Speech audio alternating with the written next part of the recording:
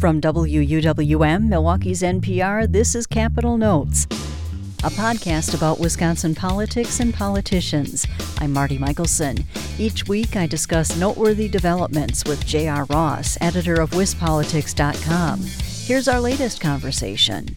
Hey, J.R., Friday night saw the first of two debates between Governor Walker and his Democratic challenger Tony Evers. Polls show the two are locked in a dead heat. They attacked each other on a host of issues, including taxes, health care, education, and roads.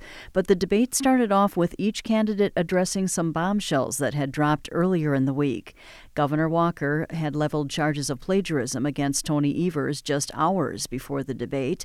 A day earlier, Governor Walker was faced with sharp criticism from four of his former cabinet secretaries, three of whom signed an open letter to the public saying the Walker administration, quote, lacked integrity during their respective tenures and urging voters to support Tony Evers in the November 6th election, which is now only 2 weeks away.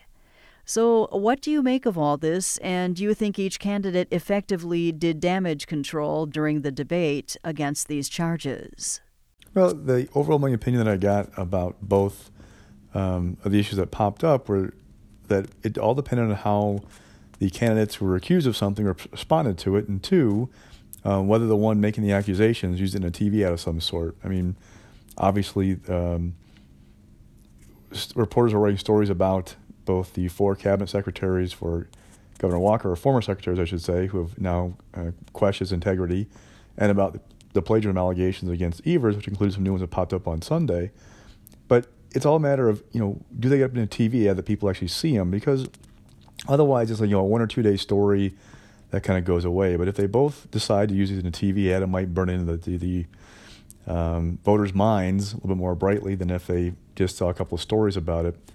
The other thing was, how do they respond to it, and if it was forceful enough. Evers in the debate on Friday dismissed this as just, not much to do about nothing, that these were some dropped attributions from the budget document, and it was, if this was the best that Walker had, he said that he doesn't have much. So that was kind of his response to it. And they've also been trying to turn around, saying that Walker has been taking language from groups like the American Legislative Exchange Council, which is a conservative group, and passing those bills pretty much as is. And then you have Walker responding to the allegations about the points raised by the cabinet secretaries, saying, look, this is only about having a diverse viewpoint in his cabinet, and he's not afraid to have that, but he's always been straight with voters, and he's not going to raise the gas tax without a offsetting cut somewhere else. So I didn't get the impression that either of them stumbled on that very significantly. That's going to become an issue later on, but, it depends. Does more come out?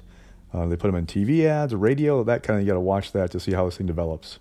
Meanwhile, there were more bold promises last week from Governor Walker and Tony Evers. Evers proposed a 10% tax cut for the middle class, vowing to pay for it via a shift from corporations and the wealthy.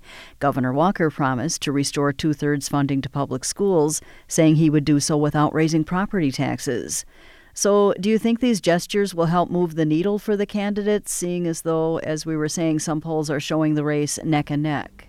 It depends if these candidates have credibility with voters on these issues. What I mean by that is that, Democrats are often accused of wanting to raise taxes. That's kind of a standard attack that we see in campaigns. So Governor Walker has been hitting Tony Evers, saying he wants to raise the gas tax, property taxes, income taxes. So with that, do voters go, okay, here's Tony Evers now saying he wants to cut taxes, and I'm going to believe him? That's kind of to be determined. Same thing with Walker and 2/3 funding.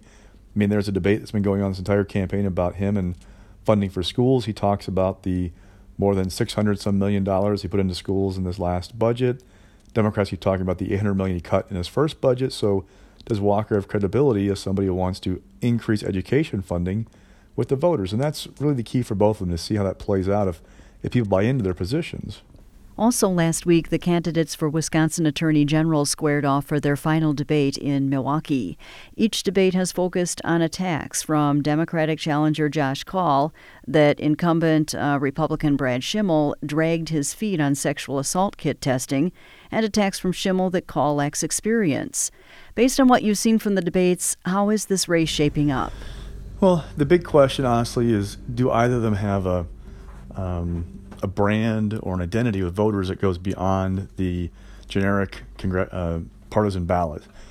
But if it is a good day for Democrats Election Day, does Brad Schimmel have enough of an identity to carve out a unique identity from the generic GOP ballot? Do people look at somebody just as a partisan or somebody with bipartisan appeal? Because if it's a bad day for Republicans and you're a Republican on the ballot, you have to have some kind of reputation or kind of sense to the voters that you're more than just the R behind your name. And that's what I don't know yet is, has Schimmel done enough to carve out that identity ahead of the election? They've been hitting call on several fronts, and he's been firing back. So that's the thing we're trying to figure out is how do voters view these guys and doing them rise above the partisan fray?